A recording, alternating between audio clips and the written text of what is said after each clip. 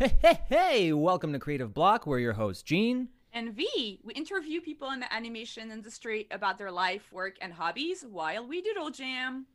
We asked people on Twitter if they had specific topics they wanted us to discuss, as well as some drawing prompts. And today with us, we have Parker Simmons. Yay! Hi, thanks for having me. Thanks for being on the coming show. I like how we always give little golf claps to whoever. It's a very encouraging, like, yay, you did it.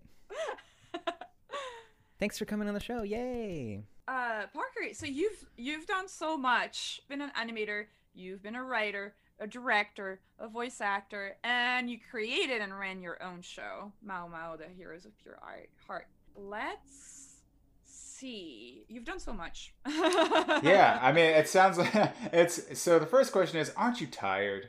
Yeah, I guess that is the first question. And the answer is, yeah. Okay. Yeah, we're all a little tired, I think, after the last year. So I can relate to that. Let's take it back to the beginning, to baby Parker. Tell us about how you got your start. Okay. Well, geez, how far back do you want me to go? I'm like, I'm a baby, and yeah, I'm walking around. You've been drawing since you could pick up a pencil. That's that's true. Also kind of like, what was your relationship to drawing as a kid when you were growing up? Kind of was it something that you did a lot? And if you did that a lot, what was kind of when I say relationship, it's like, how did you feel about it? Was it more like something fun to do or something to show your friends, or kind of that side of things? I would say try to figure out these drawing tools. I want to make something that looks narrative. Okay, I'm going to draw a little. Here we go. There's a little teeny Parker. I would say that teeny Parker. It's hard. I think when you're a kid, you don't consciously think about the things that you're doing. So if I'm having to look back and reach back to such a long time ago and say, okay, well, why did I do this? And I would say, like any kid, you initially pick anything up because you're bored or you want to try it, figure it out. Let's see. I'm kicking my legs here. I'm like la la la la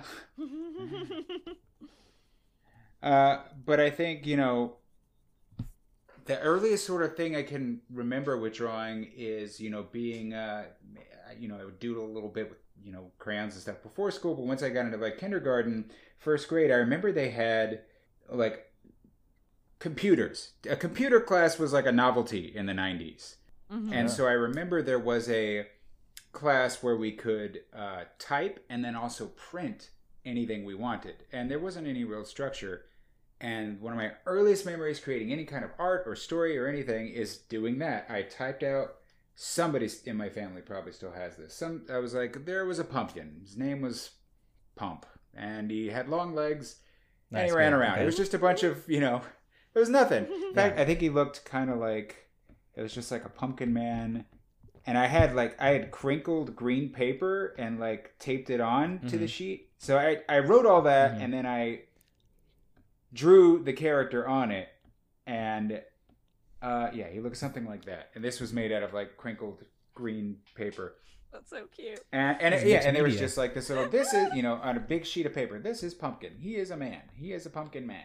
Mm-hmm. Printed that out. It even had the little perforations where you tear it from the printer. It was that kind of old printer paper. And I remember being so proud of that. And I think anybody who tells a story or in any medium, the reaction is what you are addicted to more than anything else. So I've got, a large family. I've got 8 siblings, and most of them are like, look what he did. 8 siblings. Look what he did. That's pretty cool. How come you don't do that? And I'm like, oh, this is good. This is a way to stand out from the rest of you because there's a lot of you. Sure. They're like, yeah, this is a good way to do that because none of us do that, and you did it. And I'm like, okay, well, then I'm going to do it. That's the one that I do.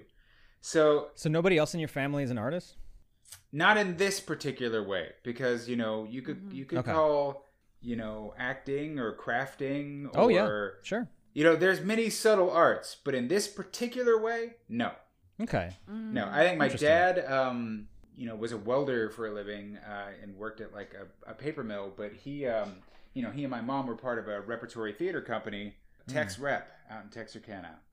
The Texarkana Repertory Company it was called. And our family would do plays and stuff, but my dad would do a lot of the set building and set decoration. So he was an artist. Awesome. Yeah. But there's definitely a part of, I hadn't even put 2 and 2 together. I feel really stupid. I'm like, oh, well, obviously, because that's like 90% of where the story of Mau Mau comes from. My dad is a hero, and I want to be like him, but it's not good enough. Why aren't I good enough? And I have all these siblings who he likes better. Maybe he would like me if I did this. And I'm like, oh. It's all too real. It's pretty painfully obvious for anybody. I mean, I feel that one of the this is we'll circle back, but I just keep anytime my siblings will watch the show, I could tell when they're watching because they'll randomly text me out of the blue and go, "Love you, baby bro," or like, "I love you, brother," and I'm like, "You're watching the show," and you're like, "Oh no, he's not well." Uh-oh, I don't think this was good on him. We're okay for the most part. Well, not entirely, but this had an effect on you. And I feel like they're like, just so you know, we like you. You're good enough. And I'm like, it's it's okay. Unpacking all that emotional. Yeah, I have to text them and be like, it's okay. We're good. I'm like, that's not where it does come from there, but it's not really completely. Yeah. You're mining gold. Yeah, I'm like, if I was not past this in some way, it would be impossible for me to be like, let's make a funny out of it. I'd be like, it's not funny. This is not hysterical at all. This hurts me on. I mean, it's can also be that, but I also want to add that my father was not Clancy Brown, and he didn't purposefully ignore me. There's a nuance in that in the show that I think a lot of people are like, oh, I hate Mau Mau's dad, and I'm like, you know what? You try having that many kids and being able to pay attention to all of them equally. You're going to fail. You are going to fail. Yeah, well, those people don't have kids, probably. Yeah, those people are kids. So it's like, those people are children. But beyond that, they're justified in their thinking, and it's like, it's also interesting to see how other people can, have an opinion on something that, while it's art, is also very much like, hey, this is my truth. Go away. Mm-hmm. You don't get to have an opinion on my life. I am sharing it with you. You are allowed to laugh at it and cry at it, but you're not allowed to say, I hate X, Y, and Z. Like, no, you weren't there. Get out. I think that's really funny, though. It's funny that you mentioned that, because I do, I have this webcomic on the side, and I have, one main character that is purposefully written to be, the, not anti-hero, but, the character that everybody hates, right? Antagonist, and it's really funny to see, everyone's reaction to be like, I hate this character so much. This character deserves all these bad things to happen to them. And I was just kind of like, that's insane. That's like a weird thing with the internet, where people have no longer they've lost the ability to separate this is a bad person and this is a bad character, because the whole point of a villain is to be villainous. Yeah. And then people are like, I don't like these traits about that villain. It's like I don't like them. I think that they're mean, and it's like, yeah, that's the my point. favorite. My favorite is everybody's got to go to therapy. I'm like, there wouldn't be a show. I'm like, the people making the show agree with you. They should all go to therapy. That's the that's the bit. If Batman went to therapy, he wouldn't be punching poor people. You figured it out. That's what I always think about. Is it's like, congrats. How much? Because it's like, I go see a therapist, and I'm like, how much of this do I really want to unpack, or should I hold on to this to That is, I will say that is for your listeners. Just go and don't hold on to it. You'll be happier. Definitely not. This is just me. It's that, I don't know if you guys have heard that. It was like a David Lynch interview where he was talking about, I went and I saw a therapist, and I asked the therapist, "Hey, therapist, if we solve all my problems, could it affect my art?" And the therapist said, "Yes." And then I said, "I quit this then." Yeah. And is that healthy? No, it's not. But that's your choice to make. And as long as you take responsibility for that, and that's not, bleeding into other people's lives to the point where you're a public nuisance. Then, you don't want to affect others. Well, I think that in reality, I joke, but in reality, it actually helps because Yes. it like unpacks stuff and you start to You're understand given the tools reasons to behind you're given things. the tools to process what it is that you're feeling without Yes. being like, I feel like my head's going to explode because I can't, too much is happening. And I'm just I'm just one person. How am I supposed to process any of this? Yeah, you need somebody paid to listen to it. I feel like you need someone to, like, you need to understand these mechanisms really thoroughly in yourself, so then you can actually write them in a meaningful way. Yeah. Because if you don't understand what you're feeling and what you're going through, I feel like it's extremely hard to actually write it and articulate it in a way that makes sense in the story. Well, I think that's also David Lynch's point, because he's very big on abstraction. And not okay, that makes sense. You know what I mean? Which is what people what artists are afraid of, is saying like, oh, when I get rid of that, like the therapy is the art. That's what it is. He's like, I'm exploring this within myself, and people are like, it doesn't make sense, and he's like, yeah, it doesn't. I'm trying to make sense of it by filming it, and now having my sort of release based on that. But everybody works differently in that regard, and I'm able to respect that, as long as that that artist is also not a monster, because I'm sure there's some people who are like, I'm working out my issues, and I also like to scream at people who work with me, and I'm like, okay, no, that's not you working out your issues, that's you being a jerk, and you need to take some responsibility for your life. Don't let it affect others. So we've strayed pretty far, but I'll circle back for you. That's just kind of how it goes on the show. But I will circle back and say that is probably the earliest thing I can remember in terms of, I can create something that affects people, and I like this feeling, and furthermore, my hand likes the feeling of drawing something. It's good. Oh, and I'm getting a little better at it, and I'm getting a little better, and just like probably every other artist you talk to, and even yourselves, I did very well in school because not this. We're going to talk about this next part. There are a lot of artists who did not do very well in school, but I came from a big family who, again, much like the show I created, demanded success, and it was incredibly competitive, and it was because we didn't have much, and the idea was succeed or have nothing. Those are your options. So you better be incredibly good. And we all drove each other competitively to be whatever our idea of the best was, which for a kid is just make good grades, be in all these sort of other things, find a way to achieve. So I did very well in school, but it also I was bored, and so I spent a lot of time. You finish the worksheet. This is the thing I think I'm saying all the artists can relate to. You finish your worksheet, and what do? You flip it over and you start drawing on it. And then your teachers get mad at you. Does this happen anymore? I don't know. But they would get, how could you draw on this? I'm like, this has more value than this stupid thing you had me fill out. This is good now. That's trash, basically. It was worthless, and now it's amazing because I drew whatever this is on it. Garfield or something, probably. Do you think do your parents keep any of that stuff? Well, we'll get to this in the podcast. My parents are well dead. So I don't have there's none of that, but I think some of my siblings might have some of that stuff. It's entirely possible. Gotcha. I don't know. Where are you on the order of age in your I am the your youngest. Siblings?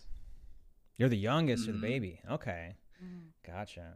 Do you feel like that was more pressure on you to outperform your siblings? Hard to say. I mean, what's funny is, like, anybody who's watched my show, it's like, it's 1-to-1. It's not that. There's the only difference is, I have 5 sisters. Mama has 5 sisters, but I also have 3 brothers, and he doesn't. I was like, extraneous. I'm like, we're going to be exploring the issues that a young man grows up with. We've got the young man character. I don't need 3 more. We're good. I'm like, you all are composite, but there were sort of different expectations for all of us. And I would say, by the time I came around, my parents were just drained as human beings. So it's like they were still expectations, but there's way less time to pay attention to whatever it was I was doing. And also when you're the last, you're, the baby. So you have a lot more, I don't know, room to just be a brat. And I got away with a lot of stuff. But it's weird that pressure. And, some of my siblings, I can't really speak for them, but some of them just, some of them took it well and were like, cool, pressure. All right, well, then I'll be the best. And some of them were like, eek, pressure. I hate this. This is like screwing me up. And some of them were like, pressure, screw you. I'm going to rebel in every single way possible. So those are basically the only ways you can respond to that. I would say, right. I hesitate to say that that the pressure even really literally existed. That's the thing. Looking back on it, I'm like, how much of this is just totally in our heads, and maybe we were just good enough and it was fine. I can't say. I really don't know. But I would say not so much that it mattered to me. I would say my competitiveness and my ambition and drive doesn't really come from, I mean, it can't. There is, that pressure doesn't exist anymore. It's more about the competitiveness with my family. And yeah, that's alive and well. We're all grown. We have kids. Sorry, still there. So now my sisters compete over, like, you know, who my kid loves the most, and they'll send her presents and stuff. So it's wonderful, but it's toxic, but in a nice way. I don't know how else to put it. But yeah, I hesitate to say that it's the pressure so much as my own competitive spirit that drove me to say, do I really care what my parents thought or what society thinks? I'm like, no, I need them to know personally that I'm better. If that makes any more sense. Yeah. It doesn't make it any it doesn't make it any better, but I will also say it is also about impressing them too, because that's an equal part of it. It's about, like, if they validate me, then I'm enough, and this is good. And for the most part they did too, which is why it's hard to say that, like, oh, it wasn't enough. It was the desperation for attention from parents who physically cannot give you enough of it. That is, I think, what I think most of us were dealing with more than just about anything else. You cannot pay attention to 9 kids equally. You can't, especially when you're also, like, working a graveyard shift at a paper mill. And I can't imagine. It doesn't work. I can't wrap my head around raising 9 kids and working just a job. It doesn't matter what job. Like, that's insane. Because they were both working too, is the thing. Yeah, it's a weird thing. Well, I think my mom was a homemaker for a long time, and then she went back to work, but it was, either way, there's still just not, there's not enough. And it also, I think, you know, having kids, period, makes you just crazy. It just makes, they drain your life force out of you the day they're born, just a little bit, and they keep doing it because that's their role. Their role is to take over someday. So I look back and I'm like, oh no, they did great. I'm like, like, I can be resentful all I want, but, like, with adult eyes, I'm like, no, good job. I'm glad we're all alive for the most part. You did good. Did your like older siblings kind of take on some of the, like, parenting roles? Yes. Yeah. Yeah. Without getting too much more into it, 100%, because there's no alternative. So yeah, I'm sure I know for a fact I called a couple of my sister's mom, because I just didn't know any better. And they'll say it. They'll be like, "No, you were my baby," and I'm like, "Don't get weird." I'm like, just yeah. That's kind of weird. Yeah. Well, so let's move forward. So what when you were, like, in high school, what were some of your, like, earliest kind of projects, or when did you kind of start really putting stuff out online and being an active artist? It's interesting. You know, I think like most artists of a certain age, the internet comes into play, and if you're competitive or ambitious and you're able to see what other people are doing, it kind of lights a fire onto you when you're like, oh man, I thought I was decent. Like, I am not good enough at all. And even worse today, I don't know how kids do it today. I'm like, I think I would just roll over and quit. I'm like, if I were competing today and I look back and see what I was doing at, like, 22 when I first started working, I don't know how they do it. I'm seeing 19-year-olds who are already better than me. So it's like, you guys are amazing. There's so much to, like, I feel you, because it's like, I can't imagine being, like, 13 and seeing how much stuff is out there, and, like, people are like, I'm 14 and I drew this masterpiece, and it's just like, I'm 13 and I'm still figuring out how to, like, use Photoshop. Which I want to say to young artists who are listening too, like, don't lean into that feeling. If you're compelled to create art. It's good enough because it's coming from you. It's different because it's coming from Yep. you. It will be. Everyone has a voice. Art is the most noble thing you can pursue. I don't care what it is you're making. Just make it and try not to be afraid, and you'll get better just by the doing of the thing. So maybe a little corny, but I do believe it. Well, even when I was like starting out, I mean, I started out like in the Newgrounds scene and, you know, all the Flash animation stuff. And I mean, even then there was stuff that was like so mind blowing, but it lights a fire, like you said. And weirdly, I mean, yeah, I just started doing my own animation stuff and it found an audience. And it's like, I would have never guessed that if I hadn't just tried, but you never know. Like the stuff you make, it will resonate with people no matter what level of quality it is. And I know, at least in my case, people would say that like the Flash stuff I made felt more achievable than some of the more popular things. And that was actually more inspiring. And so like, yeah, just do it. Just like make stuff. You never know. Absolutely. So I would say, you know, the internet and people drawing with tablets was kind of burgeoning by the time I was in high school. And I remember like driving out to a Best Buy in Shreveport. That was the closest place.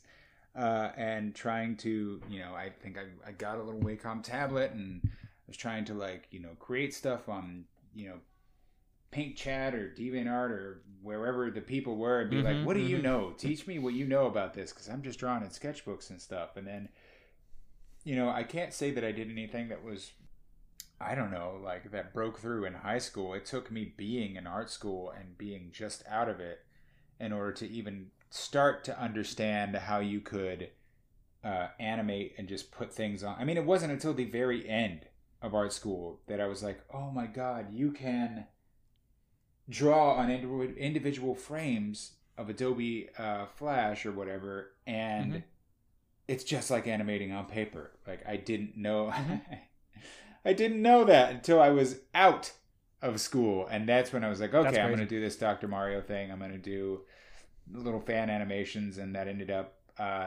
you know, better than anything else I had built in a portfolio. That ended up getting me work, you know, at Titmouse. Where, and I think I've famously said it before, and it could sound insulting, but I don't mean it that way. I just remember, you know, I was staring down the barrel of, I do not have a job. I desperately need money. I'm out of school. I am an animator. I know how to do this. I've done a lot of freelance. And I remember watching TV and I'm like, which one of these can I work on? I was watching Metalocalypse and I'm like, I could do that. I don't care how, I don't care how they do it. I could do it. I can kind of see how it's done. Okay, I'm going to apply to that. And I did, and I had an interview, and they hired me purely because they had seen some of those like really kind of poor quality black and white animations I had done. And they were like, yeah, they're funny. They made us laugh, so you're hired. So I started doing I was hired to animate on Black Panther, the animated series for BET. And I think like just before that started, they put me on some other gig just so I could start earlier. And I was doing like shading on a rotoscoped project for a Japanese film called Baton. Weird project and kind of soul crushing, but a good fire to sort of be forged in. And from there, I think the rest, as they say, is history for me. Like I use that drive and ambition I have to, if you put me in a job, no matter what it is, I'm going to do my best to be better than everyone else. Hell yeah. It doesn't mean that I am. I just mean I'm going to look at whoever's next to me and be like, all right, that's what you're doing. I'm going to do twice that much. You did, you stayed till how late? Maybe I'll stay a little later. This is not good, kids. Don't listen to this. But I did it. Yeah, I was going to say that. That can be quickly soul crushing. Yeah, protect yourself and don't burn out. But I was very, very young, and I had the energy to do it. And I was gonna say, when you're young, that's the time to actually to do that. But then you gotta like. And it was also a different. It was also a different time, you know. And it sounds weird to say about 2009, but it was. It was a completely different time. It's 12 years ago. And it just the needs and the style of stuff we're working on were completely different, and also just the vibe at a place like Titmouse was totally different. And it still is a very punk rock place to work, but it was straight up 50 employees tops. That's it, like max across the states. And now it is so much more than that. That's huge now. But yeah, it was. So you knew every single person coming into work, and you knew. It was a lot easier to wrap your head around every single project that every single employee is working on and the needs of it. And if you want to see how compositing works, turn a corner. There's a compositor. If you want to know, how they're directing, like ask somebody if you could sit in the edit bay. Check it out. Lean over someone's desk. Be annoying. And I was. I'm sure there are plenty. I'm sure you could talk to every single person who had worked at Titmouse from a certain period. Maybe 2009, 2014. Ask any of those people, what was Parker like? And their first word would be loud, and I think the second word would be annoying. But yeah, Titmouse is great. It really like fosters this little family, and like so my girlfriend worked there more recently. For a spell, but she started in production. I mean, it's Casey Williams. She's been on the show, whoever, for the listeners, but she started in production and then just like was vocal about wanting to do color, and they let her do color, and she still will like be doing freelance for them. And it's really great because even though it's gotten bigger, it feels like it's still very like it tries to keep its people, and it tries to kind of create this this community almost.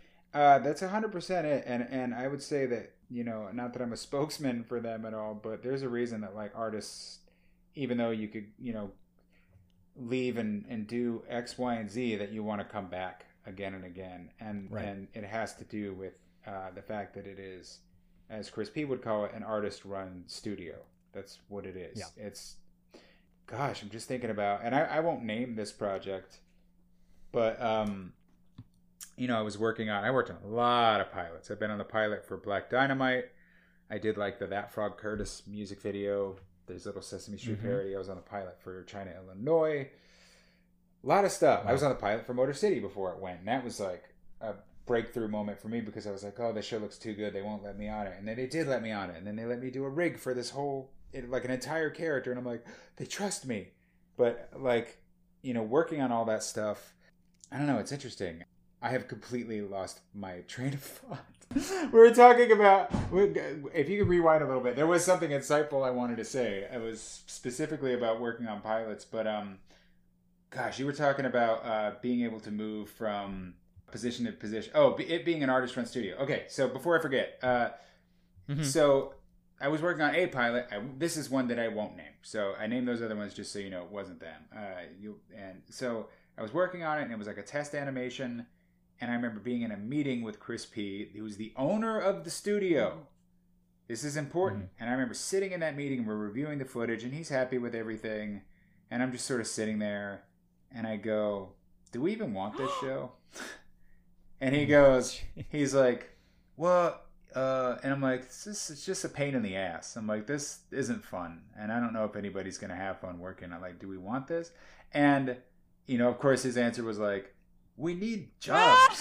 He's like, but he could have, if it were any other studio or any other boss, could have been like aghast, could have been like, I'm never working with that person again, or could have done any number of things because objectively that was an inappropriate sort of, politically speaking, you don't say that, but it was just me and him, and we're artists talking to each other, and he was patient and was, explaining the situation, but also wasn't dismissive when I was like, this is a chore to work on, and I'm worried that artists will not have fun working on it.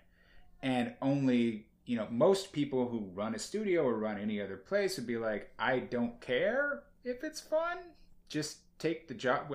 I'm paying you money, you know what I mean? Yeah. Chris, and by extension Titmouse, listen to that.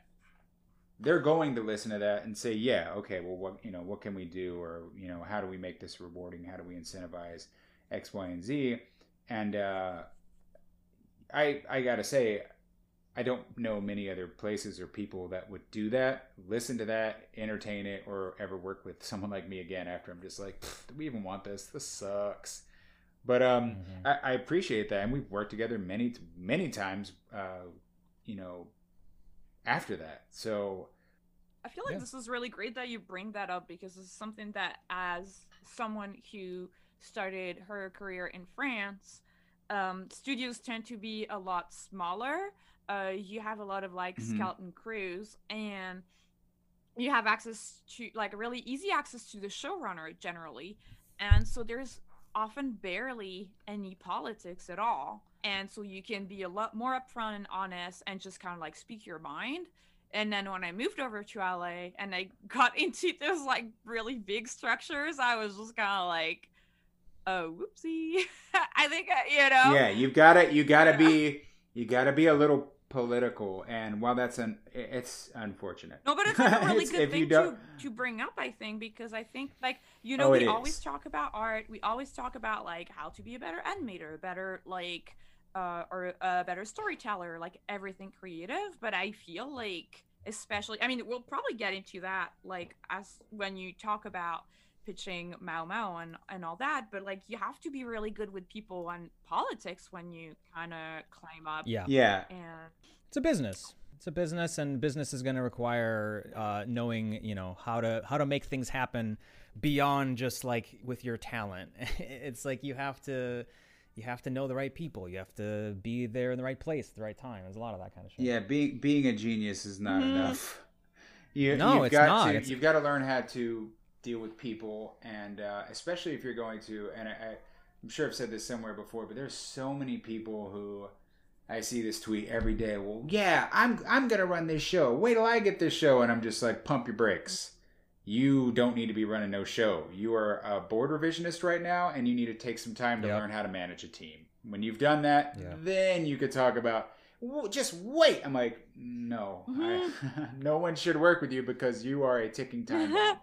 You're gonna, something horrendous is gonna happen because you have no idea how to deal with not just people, but a team of people. And then on top of that, your budget, your schedule, all that other stuff, which is why it's important for people who, if that's your goal in animation, to not only branch out, understand the entirety of the pipeline to the best of your ability. I don't think there's very few people who are like, I could totally do every single thing myself. Like, that's amazing, but rare. But it is important that you try to understand it and try to like figure out where your compromises are and where they aren't, and what is possible and what isn't possible, so that when you're finally in charge, not just of running a team, but of putting together a team, you're going to have more appreciation for your limitations, because you are going to have limitations. You're not going to have a perfect budget. You're not going to get every single artist you've ever wanted to hire. The timing, like the schedule won't work out. Maybe you want to make this incredible thing and you do have all the money, but you don't have all the time in the world. Like, you need to take some time to really learn, understand things, manage things on a smaller scale before you branch out and do bigger and bigger stuff. And on top of that, I would also say one of the best ways to do that, believe it or not, we're talking about dealing with people, is to do more stuff on your own, which is advice I give to younger artists all the time. I'm like, finish a short by yourself. Yup. Not for school, not for some project. I don't care if it's good. I don't care if it's funny. It could be crap. Doesn't matter. Just do it. Do it all. Do everything start to finish, and you will have a great appreciation for the process. And when you understand your own limitations, it makes it a lot easier to understand other artists' limitations. And definitely, you learn patience for yourself. You learn patience for others. You learn. I the best way to try to understand how to run a show is definitely to like make stuff of your own, and also to like try to bring other people in. Obviously, when you're like a student, it's hard to like pay professional artists, but like friends are always willing to help each other. Like, and I'm sure you worked on stuff with friends back in the day, and it's like, and you learn how to deal with different personalities. You learn how to build a pipeline on some small scale, and it's like those things all just get extrapolated out bigger and wider. But if you have the basic tools, it helps. Yeah, absolutely. And it's something you should be building on. And I don't think you need to be like, oh, if I don't do this, I'm going to die. It's like, you'll be all right. Just by naturally working your way up the chain and paying attention and, talking to people, you'll get there. And I would say, here's a word of caution. Let's let this be a cautionary tale. Like, there have been, this person I worked with who, incredible, amazing artist. The work was always supreme, and they really busted their hump. Like they're the Vegeta to my Goku is how I'll put it. And they're incredibly mad that, you know, I would get an opportunity to direct or do some other thing, and then on one particular thing I'm directing this project. And again, it's like they shouldn't have been jealous. It's like a shoestring budget, had to be done in a month. Like nothing to really be jealous of. But they took it as a slight because they work, you know what I mean? Like, how dare Kakarot get this before me? Yeah. And I'm like, gosh, what a wonderful thing I did. You know, it's infuriating for them. But, you know, they also ended up working on the project directly underneath me. And, you know, they were doing good work, but also just eventually started coming in late, really kind of resentful, just kind of mad. And being able to take a situation like that, understand what's going on. And, you know, I took them to lunch. We had a talk about it. I heard every concern they sort of had.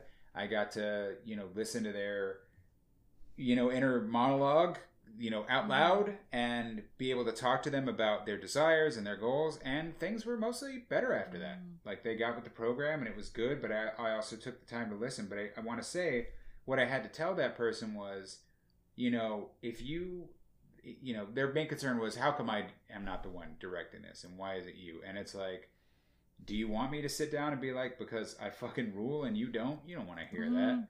But here's the thing that I did try to explain, and this is the cautionary tale, because that's not true. It's not because I rule and they don't. But I feel like somewhere in their head that, you know, you're insecure about it. But I'm like, here's what happened. I'm like, if you are constantly concerned as an artist with never compromising on the quality in any respect to the point that you are killing yourself with work, that doesn't impress people. And in their mind, working really hard and again, like Vegeta, I will break my body and then guess what? That's not what it's about. It's about choosing the right battles to fight. And what I tried to explain to them was like, hey man, they didn't put me in charge of this because I'm a better or smarter or more talented artist than you. They put me in charge of it because they knew I would get it done. And I'm going to get it done because I'm going to see some stuff and go, here's notes. But I'm also going to see other stuff and go, good enough. It's got to get out. It's got to get out the door. Right. And or if it's a problem, I know the fastest way to fix it, instead of saying sit down and reanimate it frame by frame, which would have been their approach because they're very exacting, like, you know, Miyazaki type artist. And I'm like, yeah, that's why. That is why. So in a way, I'm like, yeah, you're not in charge because you're too good, which is, you know, a little bit of a Jedi mind trick, but it was true. And so what I want to impart to your artists listening who are like, I want to be in a leadership position, it is important that you understand just being the best artist is not how you get there. It's about leading a team and understanding people and understanding limitations, knowing which battles to fight. If you're the type of person who fights every battle, you shouldn't be in charge of anything. Although that person, I know they're hearing this right now and they're like, and that's where you're wrong because I never compromise and my shit's good. And I'm like, good for you. You're the exception to the rule.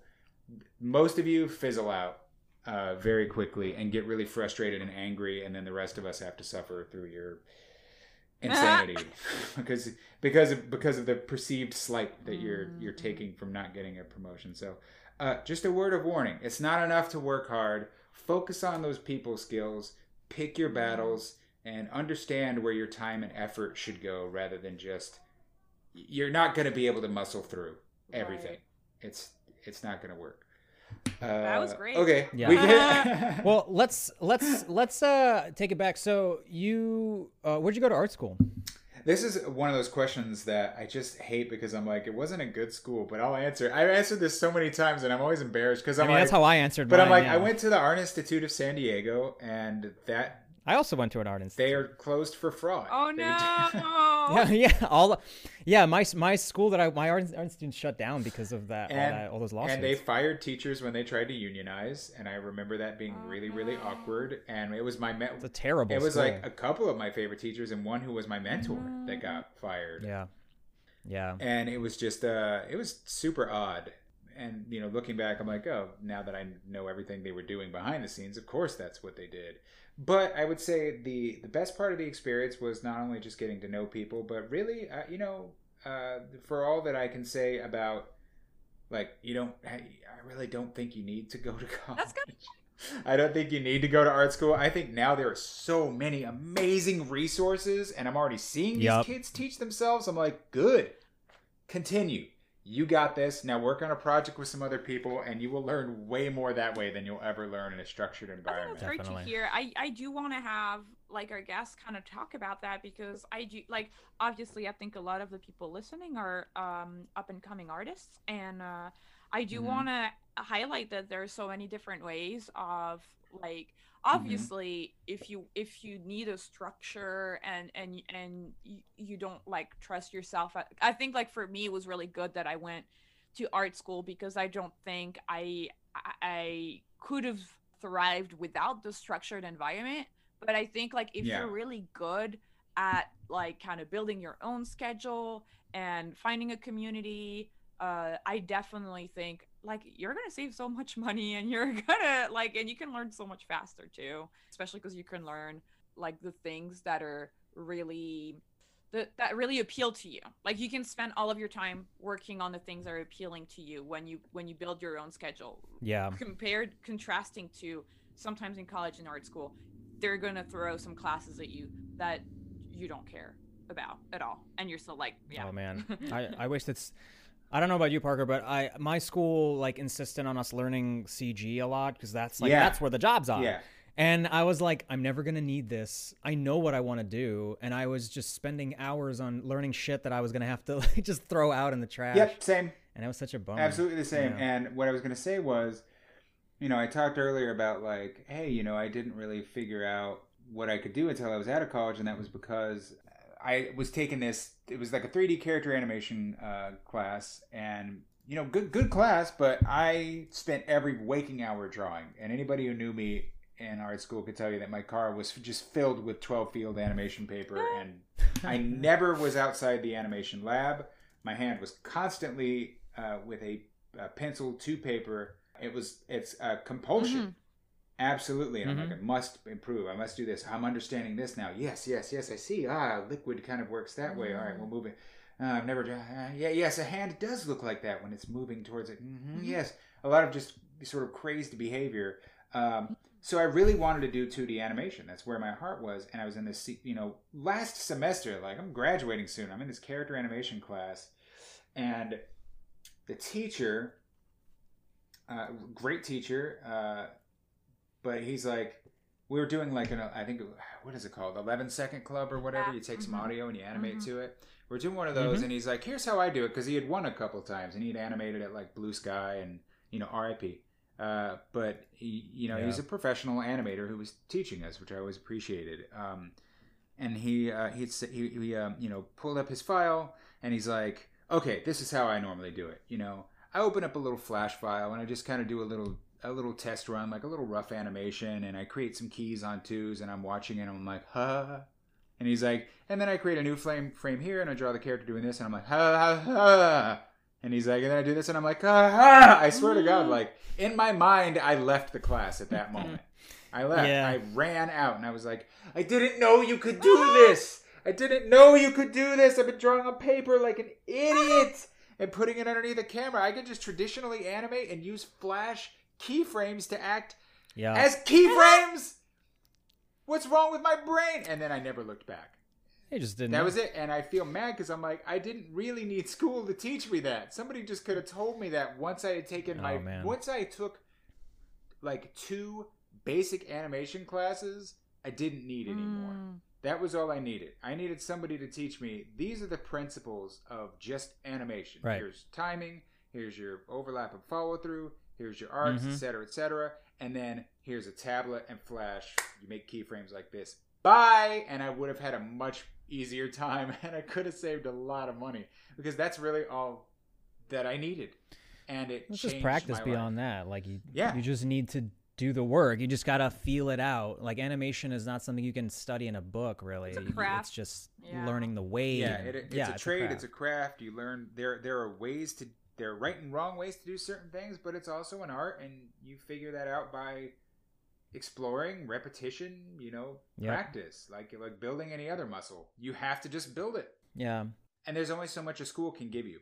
When I was in my art institute, we had a professor who was actively teaching kids the wrong way to use Flash, and I'll explain. I don't know if I told this story before on the podcast, but we had basically like one track of 2D animation, and then everything else was CG. So like every year was like one class that would teach quote unquote animation, but the first year was like build maquettes for some fucking reason, and then the next one was like come up with some characters, and then the third year was like animate them just doing loops. It was terrible. It was a complete waste of time, and I was just meanwhile cranking out like 5-minute shorts in that time.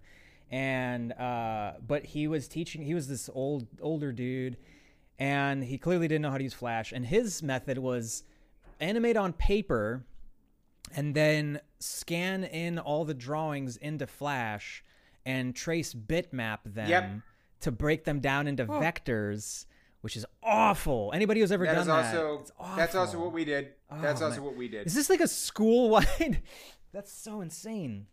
But it sucks. It's a good way to forge your skills, man. Like, it broke some people, but it did not deter me. I'm like, okay, if that's how it's got to be, then that's how it's got to be. I had been animating since, since I was 12. And so by the time I got to college, I ended up teaching a lot of my like friends how to use Flash better than that fucking class. Yeah. And it was kind of what you said. It's just keyframes, and then you just animate, and there's like symbols if you want to get fancy and save time, and that's it. You'll figure it. You'll figure it out. Sink or swim. Yeah. Google it if you don't understand something. Like, especially now, like Google is just so good. Like, I feel like, back in the days, like 10 years, 10 years ago, like there was resources, but like now you have a million YouTube videos, a million podcasts, and so many. There's so much. Great. I'd love to ask about sort of the process of getting Mau Mau picked up, because it's a co-production with Titmouse, right? Actually, before we go into Mau Mau too long, did we talk about you directing, Parker, just yet? Kind of briefly, yeah. I mean, I was basically talking about telling my coworker then about what you should do if you're going to move up. But in terms of I don't know if there's anything else more specific you want to ask about directing. I'm more than happy to answer it. I can also opine if that's what you need. I was just kind of wondering, like, for you, did you want to, like, was it a goal for you to direct, or kind of what was your goal in animation? Was it just to be like the best animator out there, or did you always want to pitch a show, and was directing a step towards pitching a show? I would say it's a fantastic question, and this answer may shock you to your core. You know what? My primary concern when I got out of school, and for the longest time, was just making a living. That's all I ever wanted. I'm like, I just want to be able I'm shocked. Yeah, there you go. I just want money so I could be alive. And also, I wanted to get married to my longtime girlfriend who had helped, who had just nurtured me as a human being for so long, and that was my next goal. I'm like, all right, we're gonna do that, and I can't wait to buy her a ring and propose and do all this sort of stuff. And those were my initial goals, and beyond that, everything else was like, all right, I'm just having a good time. And it wasn't until it's interesting how that ambitious part of me, had slept for a little bit, and I'm, always going to be competitive and strive to be the best. But I don't think at any point I was like, I'm the best animator. I'm like, no, I'm serviceable. Much like playing a guitar or something. I'm like, I could do rhythm for you in a pinch. I'm like, this'll do. But I'm, I know my limits. But I was able to, over time, in building my skill set, understand that I had a lot more broad talent to offer than just the animating part of it, because I, could also design, and I did some of that on the Motor City pilot. I was breaking down the sort of rig of the grandpa character and figuring that out, and I had done some of that on the Black Dynamite pilot, boarding and doing that stuff. And then there'd be little projects here or there where, Titmouse would bring in these sort of little indie projects, and they need someone to do it, and they'd give it to me or my, longtime friend and collaborator, Mike Maloney. We literally just sat next to each other. So that's how we would get this work. There's not many people there, and they're like, well, you two can do it. I'm like, okay, cool. And we'd figure it out, and through those opportunities and building myself up, and also doing, scratch voices for people's projects who are like, you do a lot of impressions. That's a pretty funny voice. Why don't you do this for this animatic we're doing, and then we'll figure it out later. Like, over time, I had built a skill set that equaled director. Do you know what I mean? Like, it wasn't something that it really was not something I set out to do, and I would say that it is not unnatural for me to pursue leadership roles. That's I feel where I belong and where I thrive. But when it came to animation, I just wasn't really thinking about doing anything other than succeeding and making sure that the work I did was not only good, but was like a reason to hire me again. Because you're only as good as your last drawing. You're only as good as your last scene. And if like, we got you through this project, you're kind of a pain in the ass, but it's done great, cool, your contract's over, see ya. But my thing was, and I could see that happen with some people who were like, yeah, they weren't very good, or, oh, they didn't really take notes well. They would, kind of, or this person kind of acted like a jerk in dailies, or that guy would, roll in it too, or this or that or whatever, just sort of saying like, okay, I see what the game is here. And naturally by saying like, all right, be agreeable in terms, and I'm not saying like, roll over. I'm saying like, don't be a jerk. There's some people who are like, wow, they're a great animator, but they're a complete ass. Don't, be a team player and sort of give people what they want, because that was another thing I saw. A lot of people would lavishly animate something, and I heard directors say like, hey, you're giving me duckling à l'orange when I ordered a hamburger, man. I don't need this. You wasted a week making this beautifully animated scene. I want to give you a pat on the back, but now I'm staring down the barrel at a project that's not going to be finished because you just had to make this one scene the best thing ever. So, yeah, over time, just sort of internalizing all that, it showed through the projects they were giving me, and they gave me more and more, and eventually it was just something that I was doing and that I enjoyed doing. And that this will naturally dovetail into your next topic. By the point I wanted to, before I had even thought of, Mau Mau, we had worked on Motor City and we were working on Turbo. And I'm working on Turbo Fast. That was the first time I got to be, I had directed stuff before that, but I was an animation director on that one, which was an interesting position. And the one thing that I noted was just the team I was working with were animators that I had worked with, and I'm like, if anybody's sort of pissed that I'm leading the team, I've already dealt with that before. Like, I'll just take you to lunch again. I'm like, I know how this goes. But it was great. The hang up was we had just come off Motor City, which was a show that we all felt a great degree of ownership over. And that was because, Chris and Juno and everyone involved made sure we did. We were making a show that we liked making. It had badass action, gorgeous show, had cute moments, it had funny moments. It's got car stuff, it's got effects, it was the type of thing we all wanted to make. And furthermore, we really did feel like we were shining as animators specifically, being able to show off what we could do as this one team. And it's a unique feeling. I feel like this is so true. Like, I'm just doing this little tangent, but this is exactly how I felt as a board artist on Thundercats. And I think it's so rare to find a project where you're like, it meets all of the criteria of what you want to do, like comedy, action, and like heartfelt moments. And then on top of that, you can kind of show off. I think that those are those are great.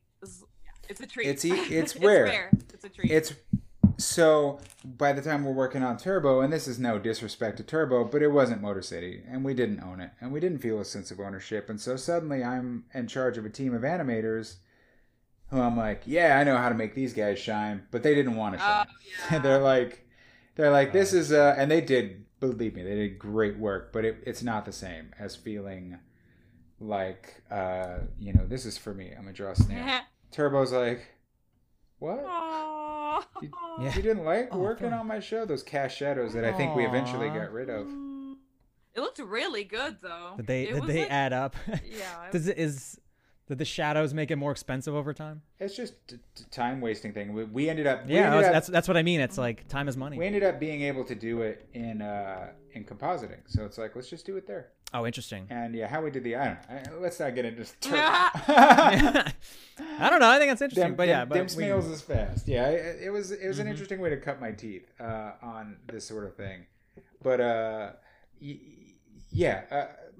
they were dying inside, and I could see it. And around that time, I had made, a couple 5-second day shorts. Shout out to 5-second day, which is a thing Titmouse does once a year, where it gives its artists a free day to just make a short, and then we all air them, watch them in a theater, and have fun, and it's a great time.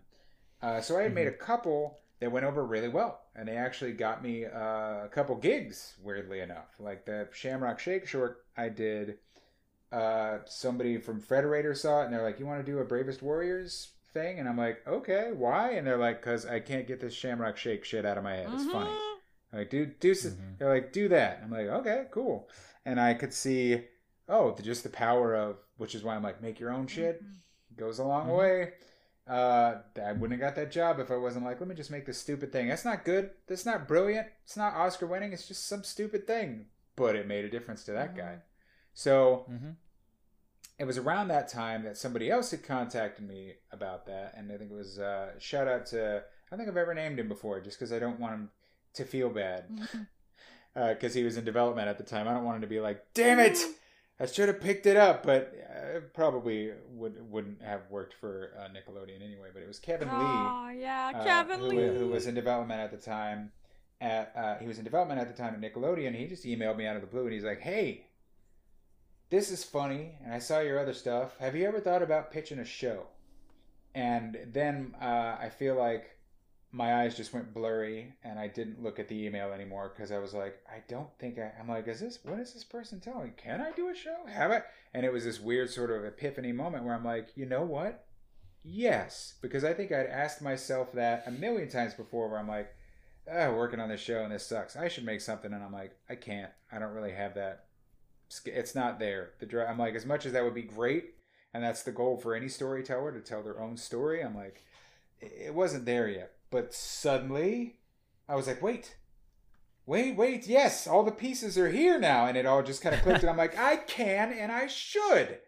And so I just started drawing. I straight up opened a flash file. I drew Mau Mau. I drew Pinky.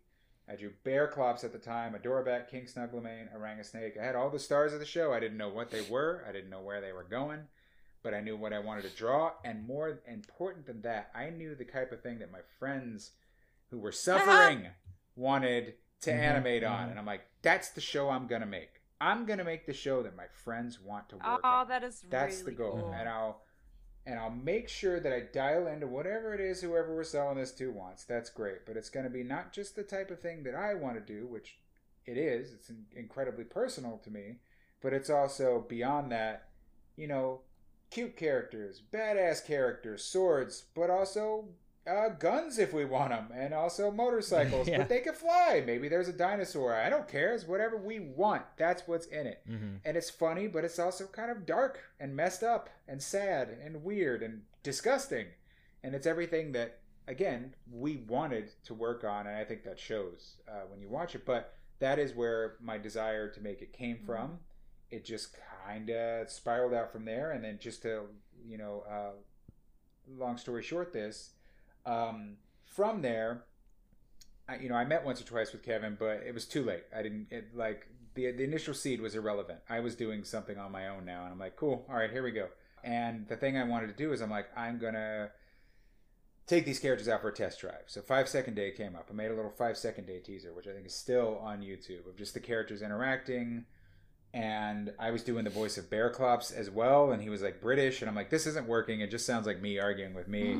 Who's really good at arguing with me? And I had made Smart Club, which is like a really stupid little series of shorts with my friend Griff Kimmins, my best friend in the entire world. And I'm like, he's really good. We play off each other great because he can't not argue with me. It's impossible for him to have a conversation with me where he isn't challenging me for no reason on nothing. And so I brought him in, and it was funny. He was Bear Clubs. He was great. And then I needed someone to do a cute voice. My friend Lika was just around, and I'm like, Lika, can you do a cute voice? And she gave me the biggest, wildest hug out of nowhere, and was like, oh my god, yes! And I'm like, it's not that serious. Let's just do this voice. But it's a testament to like how fun it already was just to be doing this little thing. We put it together. It was received really well. Showed it to Chris. Chris liked it. I said, please, boss, can I have some money? He said, He said, maybe you can have a little bit of money sometimes. And then over the course of a year, I would they'd give me a chunk of change. I'd be on a project and I would do it maybe a little faster than I should have, and it would get done. And I'm like, okay, we have how many weeks left of that budget? That goes to mama. Give me that. And there'd be a little slice here or there. And it added up until, and I called in every favor I had, and I worked every weekend I had, and we made this 6.5 minute short. And I just could not stop. I had to do it. It was more important than making a show. I was like, I want to make something of my own, and even if it doesn't sell, it will exist, and I will have said, this is me, and this is the type of stuff I like to make, and if I were to make a show, it'd be like this. We made it, screened it, went over well, we pitched it, Cartoon Network bought it. And there's a lot that goes into that, too. If you want to ask specifics about pitching, we can move on to that, but that is the long story short of, where did it come from? All it took was one person saying, I think you should. Not you can. That all has to come from within. But if that one person is like, I think you should, sometimes that's enough to say, like, yeah, you're right. I really should. And then I just held on to that, and I never stopped working on it. Which is why I also tell people, if you're going to do it, you're going to do it. Right, that's so true. Like, if you can be stopped, then stop. That's something that, it's something that's hard to hear, but I think it's really important, is that it's like you are the only person that's holding you back, and like you're gonna hit obstacles, you're gonna get rejections, you're gonna get all kinds of and maybe things, you need to step like, away for a month or two. That's fine. Yeah. I'm not saying you've got to kill yourself to do something. Don't do that. Right. But you'll know because it will have to be done. Just for the same reason that any artist listening to this, why you do art. It's a compulsion. You're sick. You are sick. Yeah. And when you get sick in this new way, you'll know it because you'll have the same symptoms and it'll have to get done and you'll just do it. It's very true. I feel like that's someone I remember telling my boss on Thundercats. I was like, wow, I'm so happy on this show. I don't even draw for myself anymore. And I was like, huh. And when you're like on the show that you're like, this is like sucking all the life out of me. You're just like drawing so much for yourself just to kind of like, I don't know. That's, I feel like, I feel like there's a little bit of that, like art, like even if art is like, I mean, art and entertainment are two different things, right? And we work in entertainment, and entertainment sometimes can be artistic. But like it has to be entertainment first. And sometimes we're not entertained by the same thing. Sometimes you can be on a show that's like very entertaining, but maybe not that entertaining to you as a person. So then you like switch to making art on the side. You kind of like be like, like I still exist. I still have a voice. I don't know. It's just some 2 cents I'm throwing. Yeah, there's a balance to be struck, and again, corny, but like follow your heart. You'll know what it is you have to do when you have to do it. And again, when the time comes, you won't be stopped. It's just not going to happen. You're going to create because you have to. And then as someone famously said to me during a pitch, well, if you can, then you must. And I was like, all right. It's kind of meaningless, but I'm like, no, that's true. If you can, then you must. Do you think, I was going to ask you questions about your writing. Like, how did you kind of work on your writing? Was this something that you ever felt like you had to work on? Or is it something that kind of came naturally to you? It came naturally. I hate to say that, but I'm just really good at it. And that sounds braggadocious, but I'm like, nope. I just, and it is because, I would say it's because my brain is addled with the millions of things I've watched, read, seen, and it's almost intuitive, and that's the stuff that you've got to work on after the fact. But most of the time I'm like, I'm working with writers or even with myself. I'm like, no, that's not right. It has to be like this. And then my brain is like, and here are 7 examples. It just like went through a Rolodex of like, it works in this story, that story. Like it's a weird, very specific, kind of crappy computer, but it works. And then it also is helpful in saying like, oh, well, because this did it that way, you can stop yourself and say, well, they've done it, which is another piece of advice I've given. Like, don't let that stop you. It'll be different because you did 100%. It will automatically be different.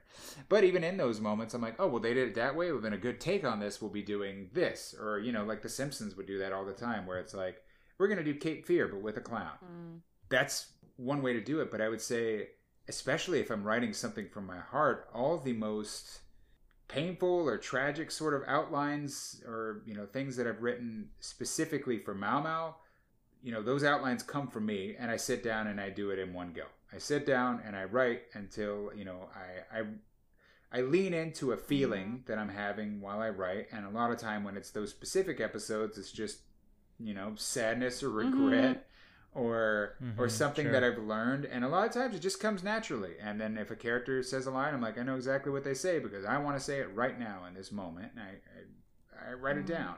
The places where you get hung up, that's where, you bring it to your other writers, or you take a break, or you break it down. It's just, writing is very much like drawing. It's another craft. It's another skill. Practice and you'll be good at it. If you just start writing and you're like, why isn't it good? Because you just started. That's why. Why can't I lift 500 pounds? Because you've never lifted a weight in your life. That's why. It's not complicated. Just start. Start writing. You want to get better at writing? Start writing. You want to get better at drawing? Start drawing. You want to learn how to play the piano? Sit down. It's right there. Plink a key until it makes the noise that you want. I don't know why people hate hearing that, because it's pretty basic. I think it's just because it's hard. I have a whole theory on that. It's because I feel like anything that is art related for so long, it has been romanticized in our culture. Yes, it has been romanticized as this kind of like spark of genius. Oh, you're a genius. Like, you have a gift.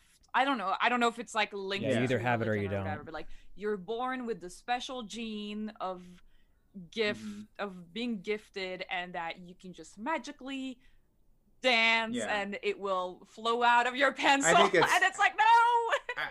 I think it's so much simpler than that. I think it's that it helps them feel better about not being able to do it.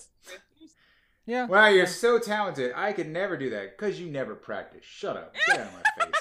Of course you could never do it. I could also never put shingles on a roof. You know why? Because I've never done it before. That's why. So that's it. And I would say, and I also want to say, like, I'm not trying to make it sound as if I'm some, I'm just really good at writing. You could think my writing's crap and you'd probably be right. That's fine. What I'm saying, for me though, personally, writing for me is mostly intuitive. And then I go back, work with either a team or myself or whoever and say like, oh, is this working? And if it works, then it's like, I got real lucky. And it's because I was writing from a visceral, emotional place. And there are other times though, just to be clear, that it does not work. And then you need to go back and fix it. But it's been said a million times, and I'm just going to say it again. Here's how you write. Write and then read it. And if it's not right, write it again.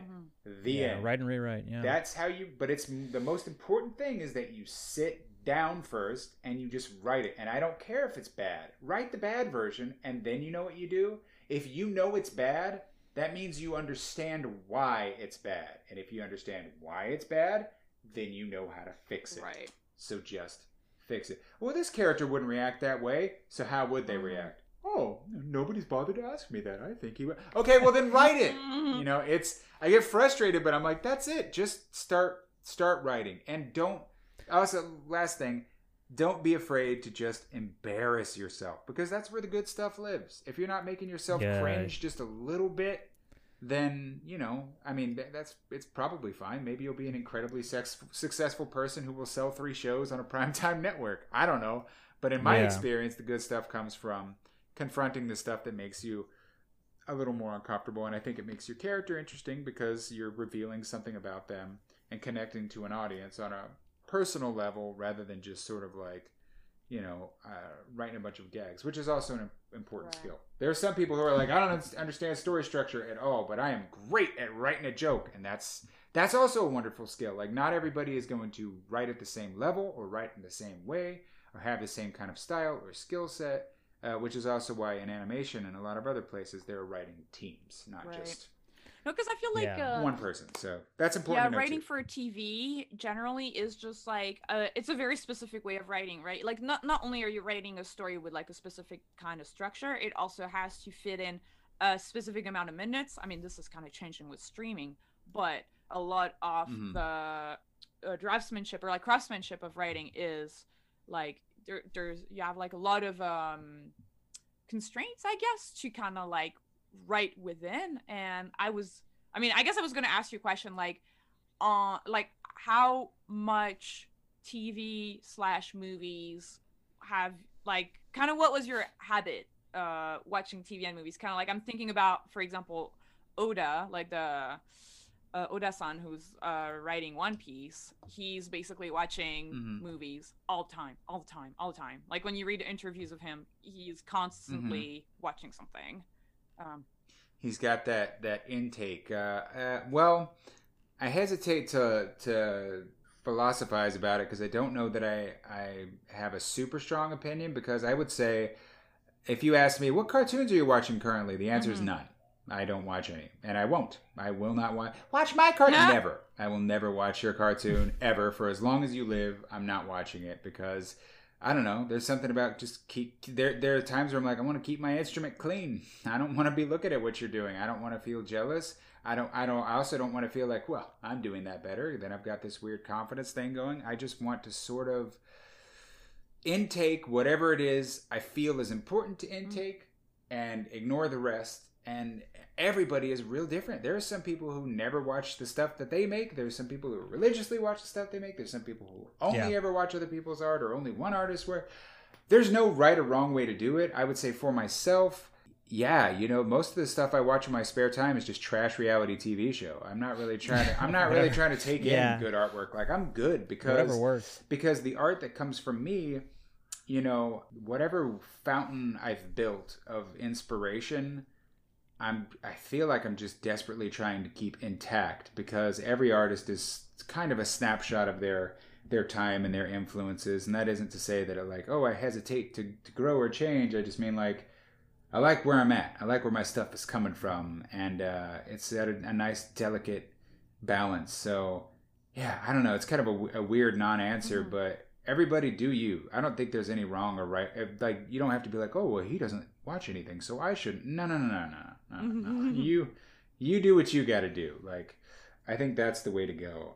Personally, I couldn't say that I have, like, beyond just like, I'm not going to watch other stuff people do. That's really just more for my own mental health. Like, I'm incredibly competitive, so I get to watch someone else's show and they're like, here's all my millions of dollars that I got to use to do this. I'm like, I'll kill you. I hate you and I want you dead. Yeah. That's not good for me to feel that way. So I don't want to feel that way, so I just don't. So congrats on your show. I'm not watching it. Good job. Yeah. I will never see it. Don't take it personally. Let's get lunch. Would love to know you. Not watching your cartoon. Won't happen. It's just hard too. There's so much, and like all my friends work on talented. They're all talented and they work on amazing stuff, and I'm just like, I don't have that many hours in the day. There's like, that too. I can't make everybody happy. Yeah, I'm being painfully honest about it, and you could think I'm a jerk for it, and that's fine. But I'm like, it's for my own health. I don't like feeling that way. Right. I don't like feeling frustrated and angry. You have a family, right? Well, there's that too. You gotta. They watch stuff. It's not like I couldn't watch stuff with them, but. It's for my own sanity and well-being that I just, it's just a lot of trash TV. I get you. I watch This Is Us a lot and a lot of other garbage. But you were talking about writing and stuff, and I think it's a good time to bring up the creative block question. And like, when you do get stuck, what does that feel like, and how do you break out of it? Well, I think there are many tools, and again, that's why every single one of these, I'm like, it's all different for everybody. So I just want people listening. And I know some people just they take any sort of professional's word as gospel. Well, that's the way to do it. So I'm like, no. Just take everything I say here with a grain of salt. But I would say, if I personally get creatively blocked, normally it's a bit of a rare occurrence for me, but if it happens to me, it's because I am wildly depressed. That is the only time that I think I'm short on any kind of idea, because most of the time I'm a fountain of it and I can't wait. And for me, my creativity is directly tied to my ego and my confidence, which is again why I don't watch other people's stuff. I'm like, no, that will destroy me. I'll watch it and then I'll think, that's so good, I could never create that. Or that's so good, they had this much money and I can't do it. All this sort of stuff. So that's one. I think this is decent advice. Avoid stuff that makes you feel that way. if your creativity is tied to your It's ego interesting, yeah. and your confidence, Nobody said that. It might just be me, but if your No, I think it's interesting. Everybody's creativity is sort of tied to something, and for me, I have found that it is directly tied to my confidence. Like Deep Cut, Gladiator from the Marvel universe. You guys know Gladiator, the purple alien with a mohawk. He is don't. His strength is directly proportionate to his own confidence in his ability. Oh, that's funny. So he's one of the strongest characters. But if you tell him you're not that strong, he'd be like, "Oh, no!" that's so and he would good. just crumple. That's so but funny. the catch is he would have to believe you. So it's a weird power, but but I am very much the That's same great. way. If I believe that I'm excellent, I will make excellent work. But if I don't believe that, then I just crumple.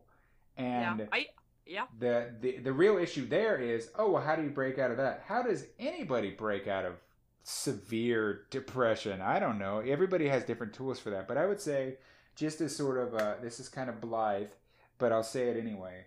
It is important to have outlets other than your creative ones. Because at the end of the day, even if it's your profession, it is a form of an outlet. And for me, it is any of the million other hobbies I have. So playing a video game, playing the piano, doing some gunpla, spending time with my family, whatever it is, finding those ideally healthy ways to combat whatever it is that's got you in that place. And I think for me, it's also odd because being productive builds my confidence, but if I don't have confidence, I can't be productive. So there are times where it's like, oh, it's a vicious sort of catch-22. Yeah, it's like, what do I do? But that's why I think it's important to sometimes just take a step away and do some other thing. Maybe it still is a creative thing. I don't know. Maybe if you're like, I'm really blocked on this show, maybe make another show. I don't know. Yeah. Well, you got to have other it helps to juggle ideas. I think a lot of people get locked in on like one story, one OC, one something, and it's like you gotta have more in you. Like you gotta be able to come up with different things. If you're a hobbyist and you're just drawing and for fun, obviously great. But like if you're a professional or hoping to be a professional, you gotta have ideas. Like you gotta keep milking it. You gotta keep trying things. Developing things, also like abandoning things if you've outgrown them. And yeah, the blocks can happen from just stagnation, I think. I think whatever it is that you do, no one is an island, so it's also important to talk to people about it and just recharge your battery in any way, shape, or form that comes. As far as shaking stuff up, if your creative block is coming purely from, I can't come up with ideas, where do I get ideas? I would say for me, I am only interested in talking about myself through art. I am not interested in talking about you. I don't care about you. I don't know you. This is me. And if you're anything like me in that respect, then the answer is introspection.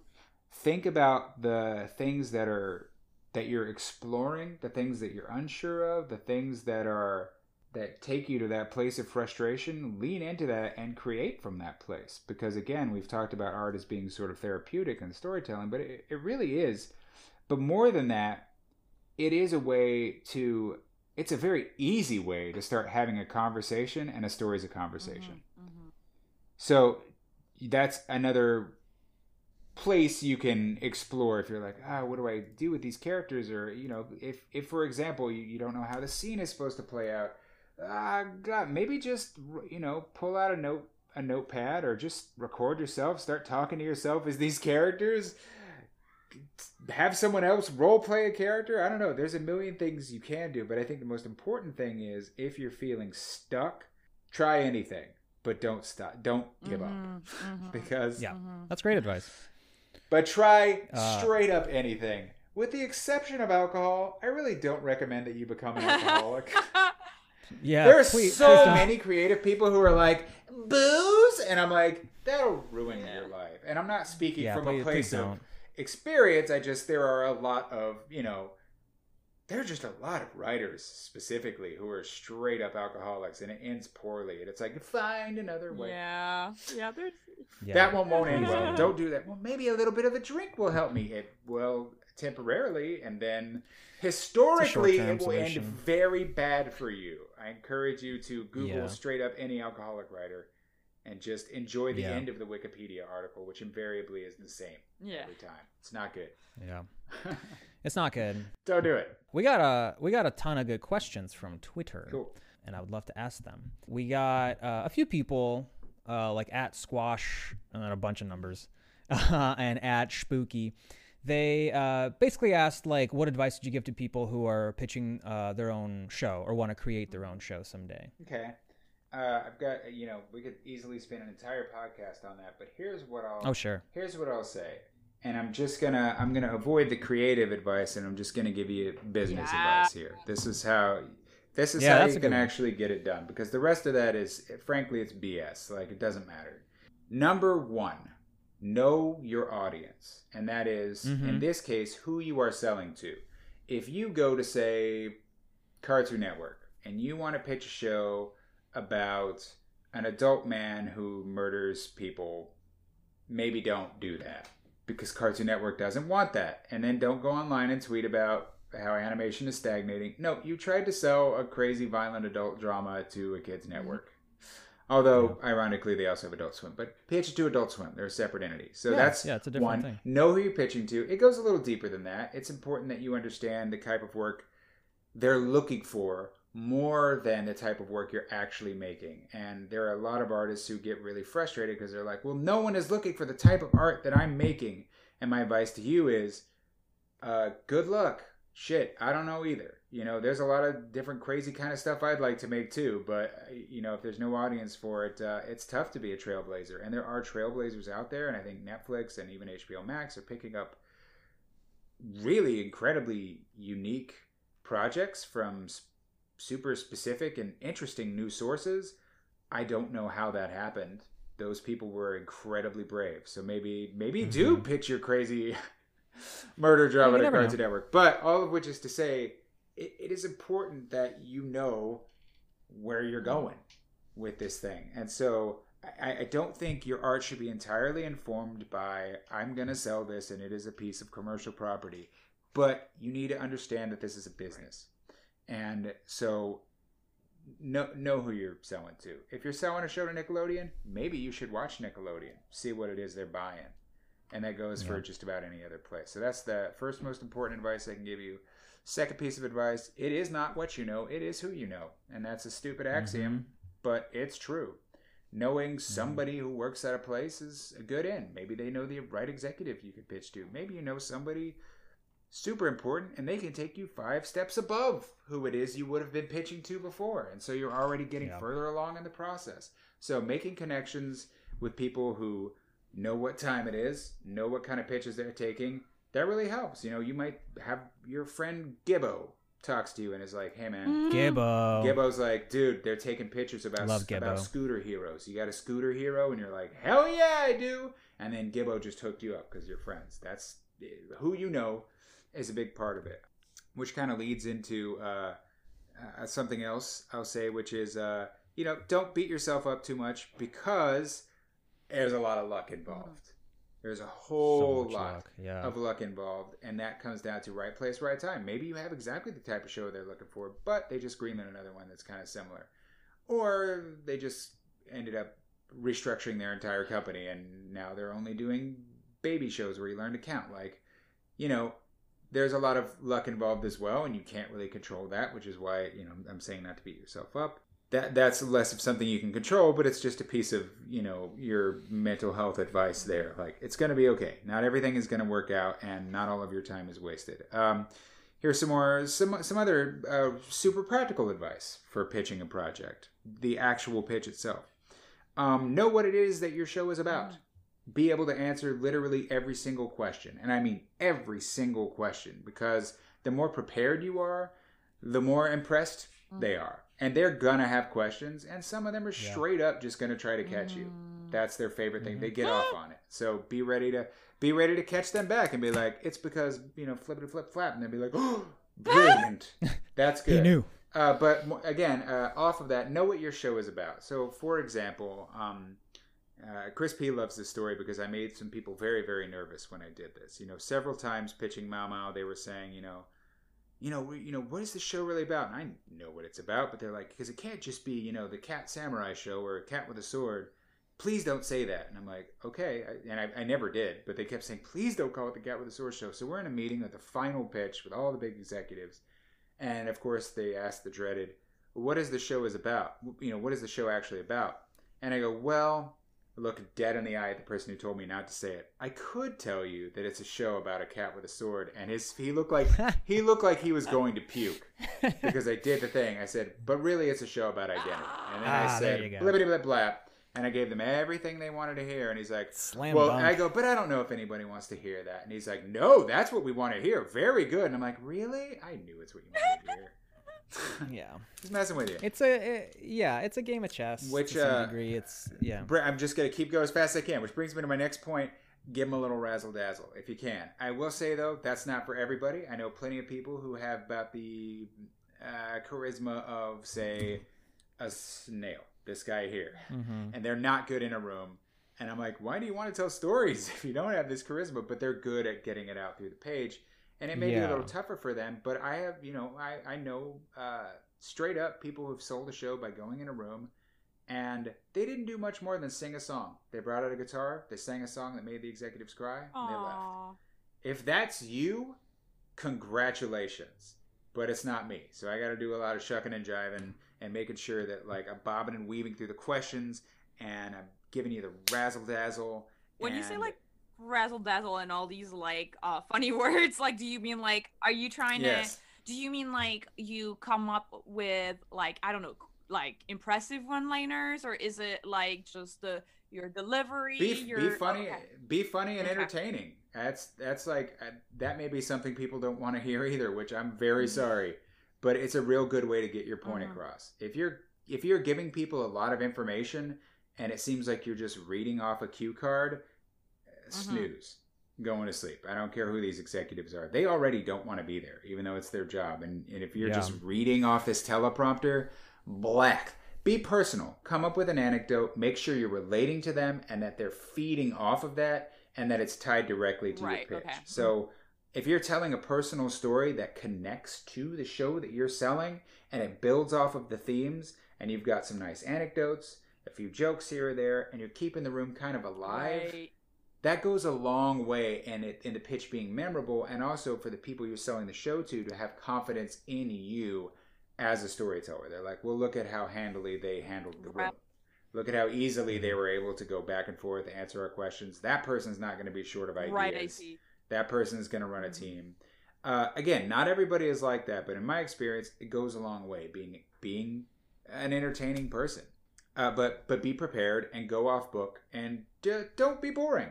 If you're boring, they're not going to want your show because odds are the show's boring too. But that may not always be the case. It's just in my experience, you could see the light leaving an executive's eyes during a pitch, and it always happens when somebody is just kind of boring, for lack of a better word. They're like, and this character comes from the land of Gwibble Flap, and then they're really a mean one. Yeah, this one you're is just delivering information. It's like, okay, yes, you put together the Legos, and this is a wonderful piece that you've built. So be entertaining, be well rehearsed, know your stuff, and that goes a long way too. And of course, be able to answer that hard question again. What is your show, project, short, movie, whatever it is? What is it really about? And be prepared to speak on that and be passionate, because ultimately that's what anybody is going to connect to. And it speaks so much stronger than all the gags and all the other stuff in the world. Being able to say, my show is about truth, and then expounding on that like a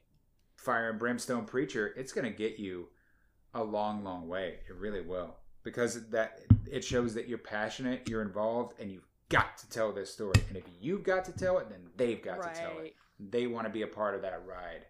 That is so cool. I love that. That is like really great. That is like the best like advice, like, and condensed in a really fun way. You just pitched the answer to this question in the way you would pitch a show. Pretty much gave us the razzle dazzle. It goes a long way being charismatic. And if you're not naturally charismatic, just practice. You'll be fine. Just practice. Yeah, it's a skill. It's okay. It's like anything. Yeah. I think also, like, you know, a lot of artists are introverts. Yes. A lot of us are shy. Yep. And that's not an excuse. Like, you can't fall back on that. If you really do believe in your ideas and you want to tell them, you gotta find that confidence, and you gotta fake it till you make it. And like, the more you put on that persona, the more you'll start to believe it yourself. Like, I went through that, like, you know, and so it's just something you got to practice. You got to pitch to friends. You got and there's no one right way to do it either. That's the other thing I keep trying to say. But like, you will, like I said, my friend came in with a guitar, sang a sad song, left, show bought. That's it. Sometimes that's crazy. You know, what I think something I said to someone, and this, I was just, you know, talking to someone who was very scared of pitching their thing, and they really wanted to know everything that I ever did, and I gave them all of it, and I could see that they were looking kind of intimidated, and I felt bad, and I was like, hey, listen, you don't have to be me. That's not going to do it. You need to be yourself. And I said, look, do you think I'm anything like Rebecca Sugar, remotely? And they're like, no. And I go, and she sold a very, very successful and incredibly iconic show. You see where I'm going with this? She's like, yeah. I'm like, yeah. Everybody does it different. There's no real one right way to do all this. Everything I'm saying is very general, but for the most part, what I'm trying to be as basic as possible and give you sort of best practices, but I don't want anyone to hear this and be scared and be like, well, then I can't do it. It's like, you will find a way. Because like I said before, if you have to do this, you will do it. You will do it. So if you hear all this and you're scared, don't be scared. It'll be okay. Maybe you'll hear another guest in a week or two that'll tell you something that's a much better answer for you. Yeah, exactly. Everyone has a different thing. And I think it fits people. Hopefully people know what works for them already and what they're kind of missing. And like, the way that you're describing this is relevant to me. And like, I relate to a lot of that because it's the same thing. All I have is the information in my head and my, I guess, charisma, and I don't know how to razzle dazzle other than that, you know, just being present in the room and having answers to questions. Use everything you've got. If you've got some trick no one else has got, use it. Don't be scared. Now's not the time. That's a very good point. Use it now. I think every skill you have, and I would even apply that to not even just pitching, but just your art career in general. Like, use every skill you got. If you have a musical instrument you learned growing up, like, try to work that in as much as you can. You know, like, there's all those things give you an edge. It's a competitive field. And it's more competitive than it's ever been. So if you've got a way to stand out, by all means, stand out. And boy, are there some people who are really good at that, though. Oh, my God. 2 or 3 artists out there just make me feel bad no matter what they do. Oh, yeah. Like, stop it. You can calm down for a bit. You're good. The rest of you, show me what you got. But a couple of you, stop. We have another question from @ThoughtCarry. How do you find so much determination to do the things you do? I love art and animation, but can never find the motivation to draw myself. Anything you could recommend?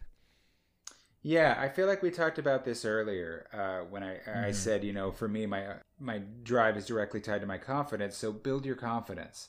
And, you know, everybody works differently. I've said that a million times, but I'm just going to say it again. And this, gosh, I don't want to say this because it sounds mean, but I'm like, if you can be stopped, maybe you need to stop, because I think it's really important to hear. Because unfortunately, like, the people who really do this, they don't stop, and they're not gonna stop. No. And it's almost like that scene from The Incredibles where, like, the mom is like, "These men want to kill you." It's kind of like that with art. It's like, people don't really want you to succeed. So if you're gonna succeed, don't just stop. Don't care. No, they don't. That's the truth of it. Truly, they don't care. So you have to care more than anybody. But I would say, you know, listen to what I said previously. And remember that if you really need to do it, you know, you won't be stopped. And beyond that, try to get in touch with what it is that truly inspires you and stay in touch with it. But yeah, I feel like I've expounded on a lot of sort of stuff like that before. So I hope that's been helpful. And if not, just tweet at me again. I'll answer your question. I'll try. I think it's important to hear. Yeah.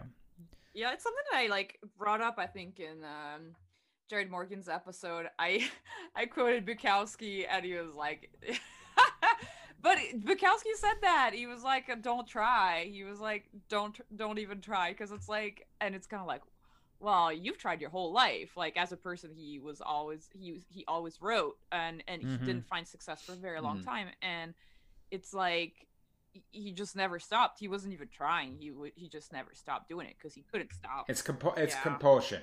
So it's you got it. Yeah, it's something that you either feel or you don't. From @FlippySuper, how do you balance work and free time while directing a cartoon? I hear it's a very busy job, but lately you seem to be able to do drawing and animation streams. How do you do it? A lot easier when you don't have a 3-hour commute. Yeah. And end of man, answer. hell yeah. You will drag me kicking and screaming back to an office. No, thank you.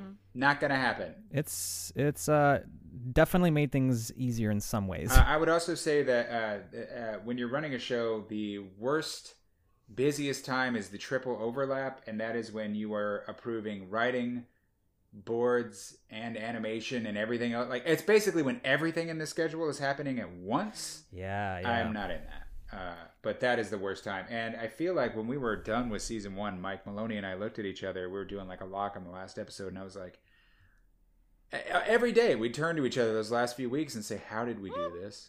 How did we do this during those middle episodes? And he's like, I don't know. I don't remember. And I just was like, I want you to know that I cherish you.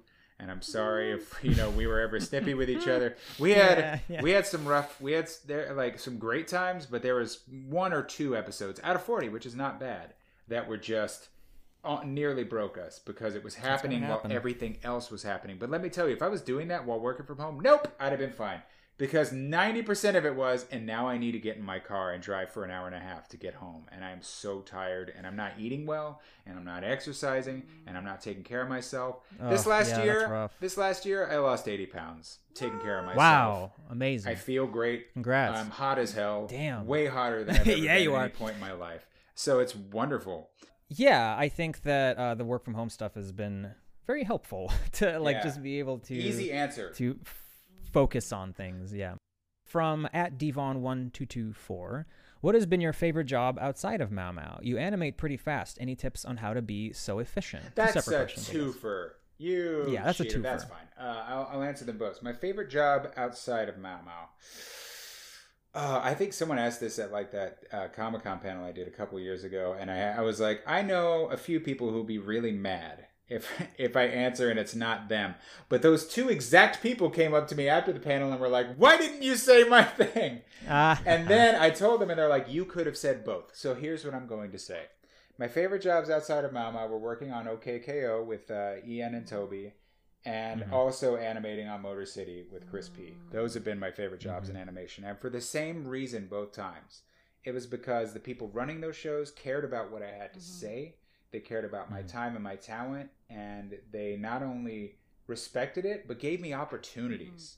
And that is important for your artist. And I would say if you're leading a show, it's not always possible to give everyone every opportunity that they want, but it's important that you try and that you listen and try to, feed them the stuff that they really want to work on. And for KO, Ian and Toby were really happy with the voices I was doing on my boards. They gave me the opportunity to do voices on the show, come up with a story idea here or there. I think I came up with, I really wanted to do a Sentai episode, and they made that happen with Back in Red Action, and so it was really fun. It was also kind of weird, a weird show to work on because it was artists. I was at Titmouse for years, and I was working with artists who were in a completely different circle. They had their own kind of jargon and their own, they were very clearly all friends with each other well before this. So I was definitely a little bit outside looking in, but it was still incredibly interesting to be that far along in my career and be like, oh, I've really got a lot more to learn from people who are, who've come up through a completely different system. And that it was fascinating and challenging, but also fun. And so that was great. And then with Motor City, I think I already talked about it pretty much. It's just, we felt like we owned it. And I got to really, really grow and compete with artists who I loved spending just about every waking minute with. There was a lot of laughter on that show, just never ending to the point where they had to separate some of us because we just had a lot of fun making this show about cars. So those would be the two that I list. Mau Mau's more fun than both of those combined, though. and then well, of course, because it's mine. It's yours. And then how do you animate so fast? Good workflow. And the short answer is, I've got a couple streams that people are more than free to check out. I think I uploaded one of them on YouTube. I'm Sheriff Mao on Twitter. Not on Twitter, on Twitch. Sorry, same first few letters. And then on YouTube, you could just find me under Parker Simmons Animation. You could see some of that stuff. I would say that, be lazy. Yeah. It's also, I've been doing this for a long time. I've been doing this since 2009. So I know all the secrets. I know all the tricks. I know all the little ways to get around doing something I don't want to waste my time doing. And it comes down to, most of the time, good setup, planning. Victory, as Batman says, is in the preparation. You know how they're like, who would win in a fight? Batman with planning. So, be like Batman and plan. That's my answer for you. It really is about, labeling meticulously, breaking stuff up, and figuring out what you're going to do before you do it. So that's why when you watch me doing this stuff, you're like, how is it going so fast? I'm like, because I laid out a roadmap. And I'm on autopilot. My hands are just doing what they do from muscle memory alone because I sat down and I did sort of the math of it first. But that's kind of the tricksy answer, but also practice. Yeah. Mm-hmm. Yeah, practice is the obvious one, but I think there's sort of sometimes a stigma with people thinking that like reuse is bad or shortcuts are bad, and it's like that's a quick way to burn yourself out and never finish anything. Listen to the story I told you about my friend who was not the director on that project. Yeah, I was gonna say, and it was because he refused to compromise, and I did compromise, and that's why I'm here. So you're gonna have to learn your limitations, and you're gonna have to respect them. And unlike Adora Bat, who in no shortcuts decided that she could do whatever she wanted immediately, take the time. There are no shortcuts to becoming a hero or an animator. Although, when you get better, you'll learn the shortcuts in actually animating. But that's it. It's experience. Like you'll figure it out, and work smarter, not harder. Automate what you can. I got a question from @Chippenhoff BC. Man, these names. Tips on how to board dynamic action scenes. Here's what you're gonna do. You are going to go, and I'm going to look it up right now. So if you hear clicking, don't be alarmed. I'm going to look up his Twitter now. But you are going to buy Michael Maloney's storyboarding guide because it is just about the best thing out there. God, where is it? Is it pinned? Tell me it's pinned. Yes! Okay. So you're going to go to twitter.com/Mike J. Moloney, MOLONEY, and pinned up top is his TV board survival manual. That is available on Gumroad. It is $10. It is worth it's worth well more than that. He's the supervising director on Mau Mau. He's sat next to me in Animation Alley at Titmouse for a very long time. So he's done it all, and he knows the smartest, fastest ways to do it. And weirdly, like I'm sitting here saying like, there are tricks, but sometimes there aren't tricks. No, straight up, his manual is just a bunch of tricks. Like it'll make you 10 times better than you are at being a board artist of any kind, because it's just this sort of basic stuff. And beyond that, so buy that $10. If you are serious, you will spend that money. And if you've already bought it, then read it. What are you asking me this question for? But here's another really short answer. Drop your horizon line. There. That's a really good point. Yeah. That's a great bit of advice. And rule number 2, drop your horizon line. Just drop it.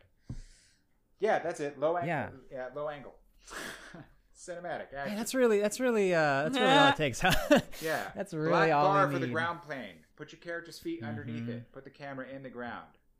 Now you don't need to register their feet, and it looks like a cool angle. 2 for 1. Great. Makes them look heroic. Yeah, it's an easy way to get that kind of dynamic stuff. Get Mike Maloney's storyboard survival guide. It is wonderful, and it's so good that the one of the shows at Titmouse actually licensed it from him to hand out to their crew. Oh, that's so amazing. Everybody who works on that show now gets his. That is so amazing. Guide. So that is so cool. It was a nice deal. Yeah. V, were there any questions you wanted to ask? I was just gonna ask, and this one can be a short answer if you can make it a short answer, but from at Mao Mother, what's the biggest challenge for you as a showrunner slash animator? The biggest challenge, I think it's there's sort of two answers, so I'll answer both of them. First, I'm going to answer what is the biggest challenge, like being a showrunner or creator. The actual challenge, the first part comes from really the business side of it, and there's so much that's out of your control, and it's something that I've seen a lot of creators sort of lamenting lately.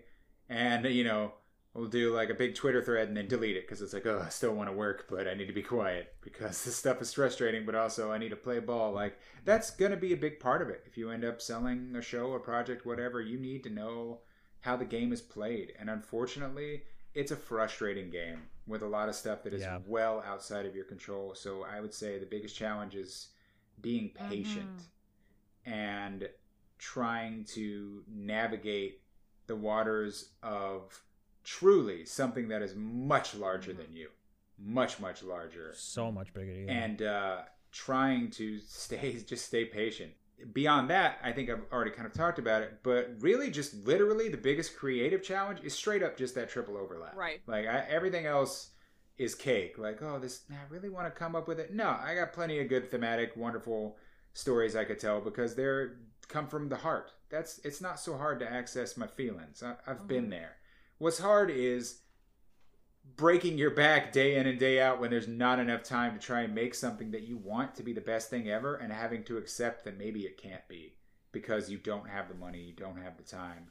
And even when, for example, the last episode of season 1, I had a lot more time because, we weren't picked up at that point.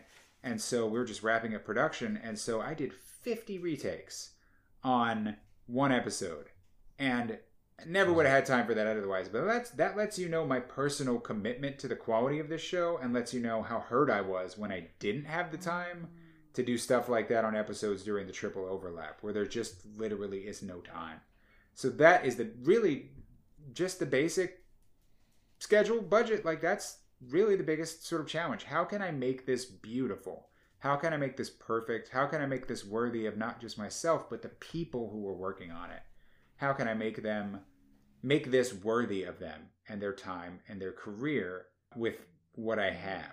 That is the biggest challenge. And it's something that probably never goes away. I don't know anybody that's got like all the money and time that they want to make a show, especially not an animation. And I think they'd all pretty much feel the same way. So those two biggest challenges from being a creator showrunner. Yeah. Well, I think we're nearing the end here. Is there anything else you wanted to mention or anything you want to plug your stream? You know what? Yeah. Yeah, I have nothing specific to announce or say yet, but it is important that if you like my stuff and you like me, that you follow me. And that if I stream, that you watch that stream. And if I tell you to go somewhere, that you go there. And I say that not as a demagogue, because I'm not one. I try very clearly to tell people, like, I have opinions, they don't matter. They're just mine. Like, if you disagree, that's probably for the best. Like, it's okay. We're all different. But I would say the reason I say it's important to follow and keep up with and support any of your favorite artists, independent of the thing that they make that you like, is it helps give them leverage when they want to make new stuff. So, not just for me, but for anyone that you like, hang around, follow us, support us, be there when we want to start these new endeavors, because, I've said it before, if a tree falls in the woods and nobody hears it, what happened? If an artist makes art and nobody sees it, did they make art? Who can say? So right.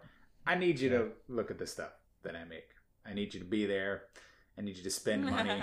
I need you to tell people about it like it's your religion. Like, that's the stuff that goes far in helping any artist continue to make the stuff that they want to make on the scale they want to make it, because then they're able to, take it to company X, Y, and Z and say, look, here's my built-in audience. You greenlight this, they're coming with me. So, yeah, nothing necessarily to plug other than just like, support me.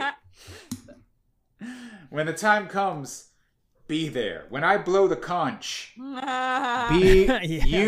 need to come over that hill with spears in hand. Be ready. Watch the YouTube, watch the stream.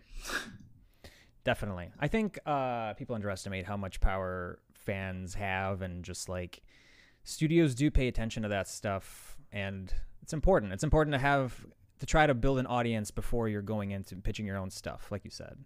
Yeah. For sure. Well, I think that's the end of this creative block. Thanks to Parker for being our guest and sharing his story.